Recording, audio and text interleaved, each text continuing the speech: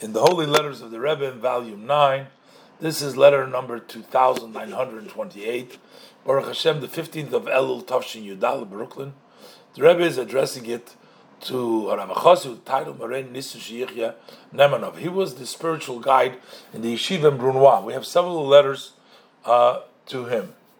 Now he asked the Rebbe permission to, he wanted to come visit the Rebbe in the United States, and it was quite a task in those days to get a visa, to get permission. So the Rebbe writes to him, Shalom Uvracha, that I was happy to receive your letter from Thursday, and that your application and the receiving of the visa to travel is coming along.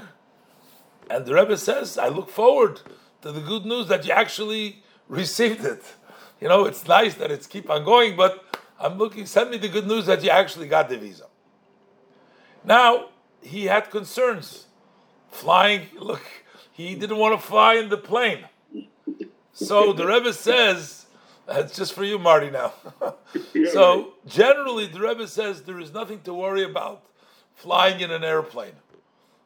As long as the Rebbe said that it should be a large one, which means it shall have a 4-motored plane. The Rebbe wants it to have a 4-motored plane, nothing smaller than that. Now, from France, hopefully. yeah. Well, the Rebbe, just in case, I guess if one motor goes out, there's still 2 goes out. There's still backups. Now they only fly with 3 motors. Yeah, that's the standard. Yeah. They have 3. Yeah, 3, 2 on one on each wing and 1 in the back. And 1 in the back. Okay. That's a 737. Yeah. Yeah, but we don't actually. But they have some of the smaller planes that only fly 2, so the people that are careful don't fly. Yeah. So then the Rebbe says there was another main rabbi over there in France. His name was Hillel Sheyichya Pevzner. Rav Agon, the Rebbe says he received a visa. The Rebbe doesn't want them both to come at the same time.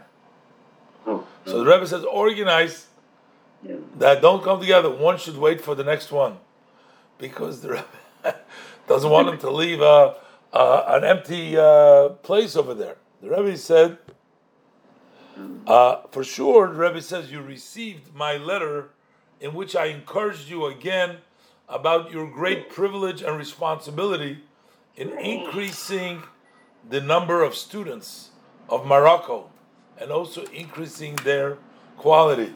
If you remember, the Rebbe told him a huge number that he can make 600,000, 30. We looked up that number last time. That was the amount of Jews that they lived in Morocco. I don't know what it was, 30,000. I forget what the number was. I remember. Yeah, there was a certain number. And Rebbe told him at that time that you can change that, make that number.